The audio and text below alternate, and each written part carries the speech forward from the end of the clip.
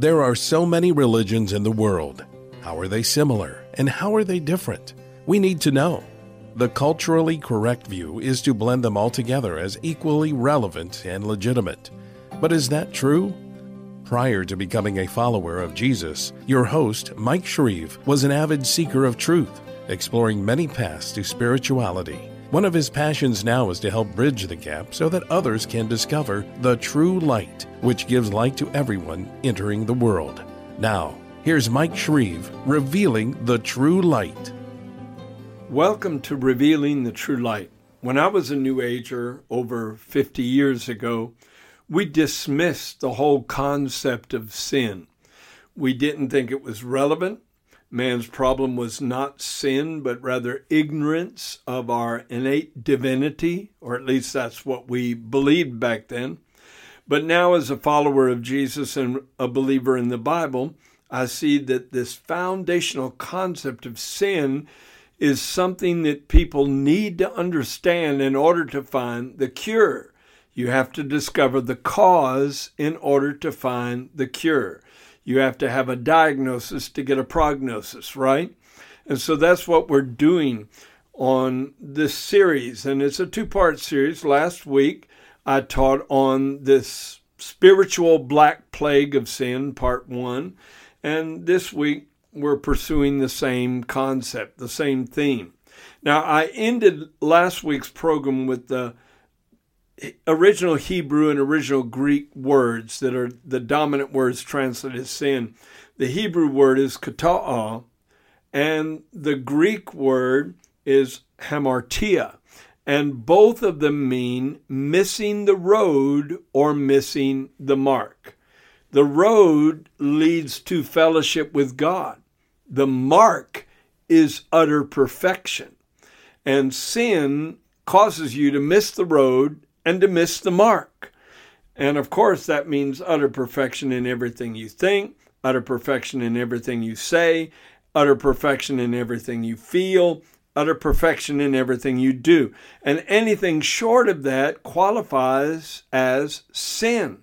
And so this is something we've got to deal with. And of course, in English, the letter I is the middle letter of the word sin because really ego is in the center of the problem. And we have to move ego to the side. Instead of enthroning self, we enthrone the Lord Jesus Christ in our lives, and then sin is placed in a subordinate and conquered position. Now, what is the difference between sin and other words that are used to describe the same problem, like wickedness?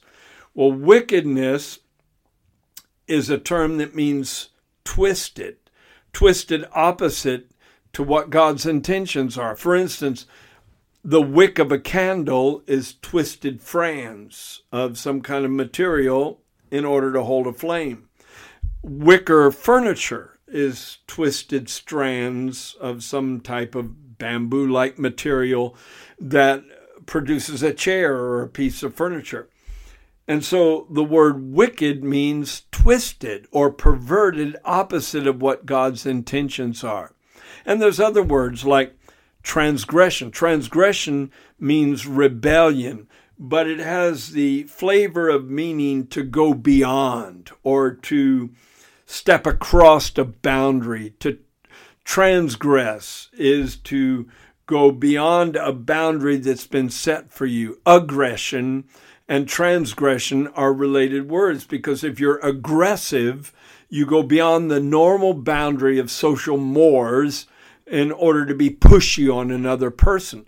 Well, when you transgress, you go beyond the boundaries that God has set for human beings to live within. Moral boundaries, very similar to the word trespasses. And yet there's a little bit different flavor of meaning because to trespass means to go into forbidden territory. It's not just moving out of the area you're supposed to inhabit, but moving into an area you're not supposed to inhabit. No trespassing is a sign you see a lot on people's property. And really, the whole world outside of the biblical order should have a big sign erected over it, no trespassing. When I talk about this, so I think about my son when he was about 4 years old. He was out in the front yard with my mother-in-law, who was weeding the flower bed out front. And she tried to take him out to get some sun and also to watch over him while she took care of the garden. And I was inside working at my desk, and I looked out and noticed she had a dilemma that he kept running down near the street. Now, we're in a cul-de-sac, so it's not too much traffic, but still, we didn't want him running down near the street where he could possibly get hit by a car. So my poor mother-in-law would run after him and grab him and pull him up and tell him, "You better stay up here." And as soon as she turned her back, he was off down through the yard again, several times. And so I knew I needed to help her. So I walked out in the front yard with a big stick, and I said, "Son, do you see this stick?" And he said, "Yes." And I put it down in the yard. I said, "That is your boundary. You can't go beyond this stick to go down near the road, or I'm going to come out and personally remove you from the front yard and you won't be able to play out here. Is that clear?" "Yes, sir." Well, I thought I took care of the situation. I was the solution. But I went inside, sat down at my desk, and lo and behold, my son had the stick in his hands running down to the road. And I ran outside. I said, "Seth, what are you doing?" He said, "Dad, I haven't gone past the stick yet. It's still out in front of me." And I thought, I have been outwitted by a 4-year-old. And yet, that's exactly what human beings do. They pick up the boundary and move it according to their own desires, according to what they want the boundaries to be in their life, what they think they should be allowed to do or not allowed to do as a human being. So quit moving the boundary. Accept God's boundary for your life. Now, there's a strange contradiction. People think that freedom means being free to indulge in any kind of activity they want to indulge in. In other words, free to sin, because I'm a free moral agent and I can do what I want to do because I have a free will. But Jesus countered that kind of mindset. And listen to what he said in John chapter 8, verses 31 through 34. Jesus said to those Jews who believed him, "If you abide in my word, you are my disciples indeed, and you shall know the truth, and the truth will make you free." Underscore the word free in your mind. The truth will make you free. Well, if you know the truth, it sets boundaries in your life. And if you rebel against those boundaries, that's transgression. That's trespassing into territory that's forbidden. They answered him, "We are Abraham's descendants, and we've never been in bondage to any man. How then would you say we will be made free?" And Jesus said, "Most assuredly, I say to you, whoever commits sin is a slave of sin." And that's inevitable. Nobody can get away from that. Nobody can escape that. Nobody can say, "Well, it's different for me," because that's a standard for the whole human race. Whoever commits sin is the slave of sin. Let me go into another misunderstanding. And believe me, a lot of people have this misunderstanding. They think I am a sinner because I sin. You may think that. Well, the reason I'm a sinner is because I committed a sin. No, that's not correct. It's absolutely opposite to that. You are not a sinner because you sin because you are a sinner. I know that sounds insulting. I know that people get offended when you use that term, but unfortunately, it's God's declaration over the whole human race. And there's only really two categories you can be in, either that of a sinner or that of a saint. And saints are not some elite group of people that have reached a high degree of piety normal human beings could never reach. Any blood-washed, born-again child of God is referred to in Scripture as a saint. And so we're in one category or the other. But listen to this. We are first sinners by birth, and then sinners by nature, and then finally sinners by choice. We are sinners by birth, sinners by nature, and sinners by choice. That's the progression. And let me give you scripture for it. In Psalm 51, verse 5, David said, "Behold, I was brought forth in iniquity, and in sin did my mother conceive me." The very moment of conception involved an impartation of a sinful status. That's frightening, that's disturbing, but that's true. Because when a man and a woman come together in marriage, they are in a fallen state. Their souls are darkened with the death-dealing effects of sin. And when they come together in marriage and produce a child, there's an impartation of that fallen soulish state. Even if the parents are saved individuals, there's still this fallen world that we're a part of and a fallen nature that all of us have to deal with. And of course, when you're saved, you're positioned in a place of superiority or supremacy over the lower nature, where you can conquer it, but you still have to deal with it. And you still impart that fallen nature to your children. So you're a sinner by birth, then a sinner by nature. Ephesians 2:3 says that we lived among those that we all once conducted ourselves in the lust of the flesh, fulfilling the desires of the flesh and of the mind, and were by nature the children of wrath, even as others. Once again, we are either the children of wrath or the children of mercy. We fit in one category or the other. And we were by nature. We had the nature to sin. It came natural.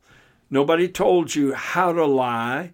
You naturally had the ability to lie from an early age, with crumbs all over your face and crumbled cookies on the floor. No, Mommy, I didn't put my hand in the cookie jar. It's the nature of fallen human beings to lie. And then finally, we're sinners by choice. The psalmist in Psalm 119, verse 11 said, "Your word have I hidden in my heart that I might not sin against you." And so that's the progression. Sinners by birth, sinners by nature, sinners by choice. In like manner, the cure is in the same pattern. You become righteous by birth, righteous by nature, and then righteous by choice, because most people think, I'm righteous because I don't sin, therefore I'm righteous. No. It's righteous by birth. The moment you are born again, you are born righteous. The hidden man, the scripture says, is created in righteousness and true holiness. It's created in a state of being saturated with the righteousness of God. God births in you a new nature. And so you're righteous by birth, righteous by nature, and then you start making righteous choices. But your choices are not what determine your status of righteousness. Your state of righteousness and your status of righteousness begin to determine your choices. So you're righteous by birth, righteous by nature, righteous by choice. It's really important to see that, because then you give the glory to God. It's not because you're such a good person. It's because a good God changed you into a good person. And he gave you good values to live by. Now, there's 3 ways that we sin. If we do sin, God forbid, but if a person falls into sin, there's 3 ways they do that: against God, against others, and against ourselves. Again, using the psalmist David as an example, as we have so many times in so many sermons, because he talked about this. He told us the source of sin. "In sin did my mother conceive me." In the same psalm, he said, "I acknowledge my transgressions, and my sin is always before me." And incidentally, he wrote this psalm after Nathan the prophet had prophesied to him because he had committed adultery with Bathsheba. And then in verse 4, he said, "Against you only have I sinned and done this evil in your sight." So he's admitting that ultimately, on the highest level, he did not just sin against Uriah. He did not sin just against Bathsheba. He did not just sin against himself. On the highest level, he sinned against God. But the other parts are true. He sinned against fellow human beings, Uriah and Bathsheba, whose lives were damaged as a result. And he sinned against himself because Proverbs 6:32 says, whosoever commits adultery lacks understanding, because whosoever does destroys his own soul. So David committed adultery with Bathsheba and in the process sinned against himself, against God, against others, against himself. It works in that way. Now, there are degrees of sin. I know there's some people that say there aren't, but there are degrees of sin. Some sins are worse than others. The Apostle John made the differentiation between sins unto death and sins that were like ordinary transgressions. He said there is a sin unto death. So he brought in a very serious distinction of a certain kind of sin. And then when Moses came to God after the children of Israel had backslidden, when he was up in the mountain getting the 10 Commandments on tablets of stone from God, the people of Israel were dancing around a golden idol and committing the sin of idolatry. They broke that commandment right after they heard the audible voice of God speak from the mountain not to make idols and not to have any gods before him, because the lower nature is that prone to sin. That's why we need to be born again. But when Moses went back up in the mountain and interceded, he said, oh God, these people have committed a great sin. He didn't just say a sin. If all sin was the same, he wouldn't have used the word great. But he said these people have committed a great sin and have made for themselves gods of gold. I guarantee you, telling a fib is not as great a sin as worshiping a false idol. There are degrees of sin. And also Jesus indicated that when he stood before Pilate, and Pilate said, do you not know that I have power to crucify you and I have power to release you? And Jesus said, you can have no power against me except it be given you from above. And then he went on to say, therefore, the one who delivered me to you has the greater sin. And so Judas's sin was even greater than Pilate's sin. Think of that. And Pilate was the one that actually gave the order that he be put on a cross. And yet Judas's sin was greater. Why? Because Judas knew he was the Messiah. I believe he knew that he was the Messiah. He, along with the other apostles, had cast out devils in the name of Jesus. They had healed the sick in the name of Jesus when he sent them forth with that power. He knew that Jesus was not an ordinary man. Pilate had no idea, except for the warning his wife gave him. Now, there's different types of sin also. If you categorize them in a little bit different way, there are sins of omission and sins of commission. Sins you commit or sins that you commit because you omit to do something. Let me give you scripture for it. In James chapter 4, verse 17, the Bible says, to him who knows to do good and does it not, to him it is sin. That's a sin of omission. If you know you're supposed to line your life up with God, come into alignment with the truth in a certain way, and you keep ignoring your conscience and omitting to do something you feel impressed to do with your life, maybe obedience in a certain area, that's a sin of omission. But then if you're actually committing sin, that's a sin of commission. And you can commit sins a number of different ways. For instance, sinful thoughts. The Bible says the thought of foolishness is sin. That's still sin. Proverbs 24, verse 9. And then just your eyes can cause you to sin. Jesus said, if you look on a woman to lust after her, you've committed adultery in your heart. And then in 2 Peter 2:14, it talks about those who have eyes full of adultery that cannot cease to sin. So just gazing with a rotten motive, a terrible motive on others can be sin in itself. Sinful looks, sinful thoughts, and then sinful words. Proverbs 10:19 says, in the multitude of words, sin is not lacking. but he who restrains his lips is wise. So apparently the more you talk, the more you sin. That could spell big trouble for some people. Might make you make a commitment to be a quiet-natured person, right? Or you can have sinful attitudes. Sinful attitudes, yeah.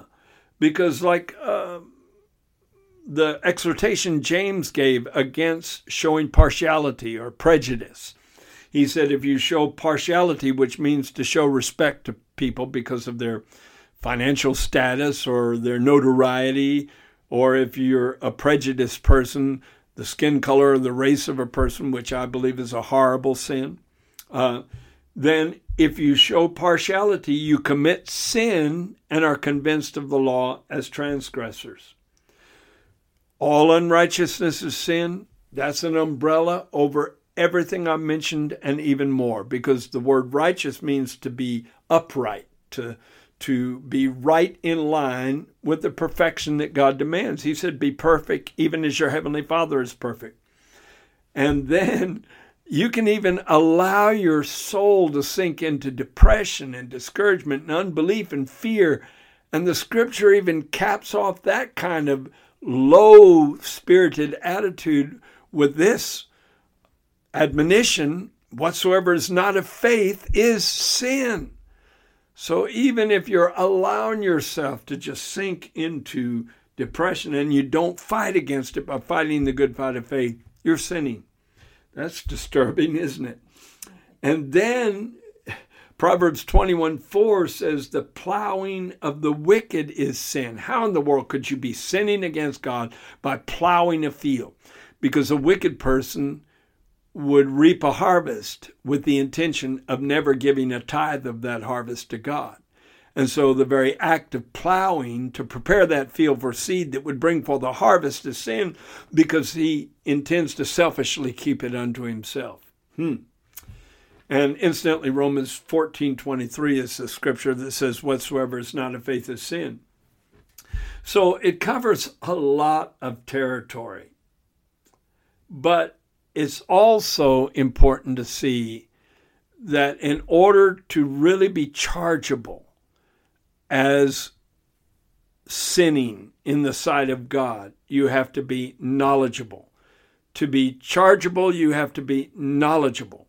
Because the Bible says in Romans 5:13, until the law came, sin was in the world, but sin is not imputed where there is no law. In other words, God does not hold people accountable for that they're ignorant of. But once you know the truth, you're accountable to God to walk in the truth. Because God winks at ignorance, but now he commands all men everywhere to repent, the Bible says. John 15, verses 22 through 24. Jesus said, if I had not come and spoken to them, they would have no sin. But now they have no excuse for their sin.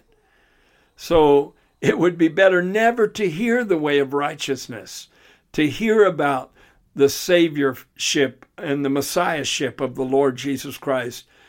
It would be better never to hear about those things than to hear about them and to reject them. He said, if I had not come and spoken to them, they would have no sin, but now they have no excuse for their sin. He who hates me hates my Father also. If I had not done among them the works which no one else did, they would have no sin. But now they have seen and have also hated both me and my Father. Oh, those are strong words. The flesh body that you and I inhabit is the problem maker. Jesus is the problem solver. Because the body is called the body of sin. Even when Jesus comes into the heart of a person, he hasn't changed the flesh yet. It still has a lower nature, a degraded side of the human psyche, the human makeup, is lodged in the flesh. It's a very strange thing. But it's besieged by the law of sin. And now we need to really focus on something called the law of sin, because thankfully one law can cancel out another law. And so I'm going to move out of the negative into the positive now, and I'm going to show you how a new law in the new covenant cancels out the law of sin. Romans 6:12 says, let not sin reign in your mortal bodies. That's where it lodges. It's like it escapes into that hole. Have you ever seen a snake in your yard that goes back into a hole? I have. And that's what sin is like. It retreats into a place where hopefully you can't deal with it. And it's in your mortal body. Paul talked about in Romans 6 how I delight in the law of God after the inward man, but I see another law in my members, warring against the law of my mind and trying to bring me into captivity to the law of sin, which is in my members. And then he said, oh, wretched man that I am, who shall deliver me from the body of this death? Thank God he didn't end with a question. But that chapter, actually it was Romans chapter 7. He said, who shall deliver me from the body of this death? He said, I thank God through Jesus Christ, my Lord. So there is an answer. Now, James talked about this thing called the law of sin and death, and he gave the most powerful insight into what it is of any Bible writer. In James chapter 1, verses 13 through 15, he said, let no one say when he is tempted, I am tempted by God, for God cannot be tempted by evil, nor does he himself tempt anyone. But each one is tempted when he is drawn away by his own lust, by his own desires, and enticed. Then when desire has conceived, it gives birth to sin, and sin, when it is full grown, brings forth death. Now the King James Version says, when lust has conceived, it brings forth sin, and sin, when it is finished, brings forth death. And so whenever a person commits sin, it results in death. That's an inevitable chain of events. No one can escape it. It's the law of sin and death. Sin has a killing effect. It kills you mentally. It kills you emotionally. It kills you spiritually. Ultimately, it kills you physically. It may not do that right away, but it brings you ultimately to the end of your life. The day you commit sin, the day you transgress God's commandment, you shall not eat of the tree of the knowledge of good and evil, is the day Adam and Eve, that a killing effect came in your life. A murderous effect came in your life. Mentally, emotionally, spiritually, and physically. All right? How can you overcome that? How can you overcome that horrible state? Well, there's an answer, and I'm going to share that answer with you right now. It's in Romans chapter 8, and it's a fantastic answer. Romans chapter 8, verses 1 and 2 says, there is therefore now no condemnation to those who are in Christ Jesus, to those who walk not after the flesh, but after the Spirit. For the law of the Spirit of life in Christ Jesus has made me free from the law of sin and death. Now, there's a hidden mystery there because the word translated life is Zoe, which means divine life. Suke means natural life, but Zoe means divine life. He that believes on me has everlasting life. The word is Zoe. And that scripture in Romans 8, verse 2 says, the law, it's a law of the Spirit of life, has made me free from the law of sin and death. See, no one can conquer the law of sin and death by human effort. But when you invite the Lord Jesus Christ into your heart, a new law is placed on the book, so to speak. Like, let me take you back to the Wright brothers at Kitty Hawk. They found out that the law of velocity and the law of lift were superior to the law of gravity and the law of friction that prevented something from getting off the ground. So two laws conquered two other laws. Well, the law of the Spirit of life in Christ Jesus brings the law of sin and death under submission, under control, under its dominance. Thank God, because the life of God in you resurrects you from the death-dealing effects of sin, initially and all through your walk with God. And probably one of my favorite scriptures, and I'm going to come close to a closing point with this, is 1 John chapter 2, verses 1 and 2, that says, And this is so beautiful. If anyone sins, we have an advocate with the Father, Jesus Christ the righteous, and he is the propitiation for our sins, not for ours only, but also for the whole world. The word propitiation means satisfaction for the demands of justice. And the word advocate means a defense attorney. A good defense attorney is going to try and prove you innocent, even if you're guilty. And Jesus is called the judge of the whole earth. But right here in this passage, he's called a defense attorney. If the one defending you in a court of law is the same one judging you, if the judge makes a statement and then he gets out of his seat and comes down and stands next to you to defend you, you've got that court case wrapped up. You don't have to worry a bit. And I guarantee you, the judge of the whole earth is also your defense attorney. So you're going to be rescued. And propitiation means satisfaction for the demands of justice, because the soul that sins, it shall die. That's the consequence of sin. And death came on Jesus because the Bible said he tasted death for every person, so that you and I could escape the consequence of sin and instead have everlasting life. Now, I know our bodies may still go to the grave, but that's a temporary situation, because these mortal bodies must put on immortality. And that's going to happen at the resurrection of the dead, when the living Savior comes back to a living body of believers to resurrect us in his likeness, so that we are changed in a moment, in a twinkling of an eye, into his glorious, glorious resurrected image. See, there is a cure for the cause. There is a prognosis for the diagnosis. You can find the answer if you'll invite Jesus to be the Lord of your life. And I hope you do that. All it takes is a simple prayer. Just say, Jesus, I believe that you died on the cross for me, for my sins. Wash me from my sins in your precious blood. Come to live in my heart. I surrender to you. I repent of my sins. I expect to change my life. Give me the power to do so.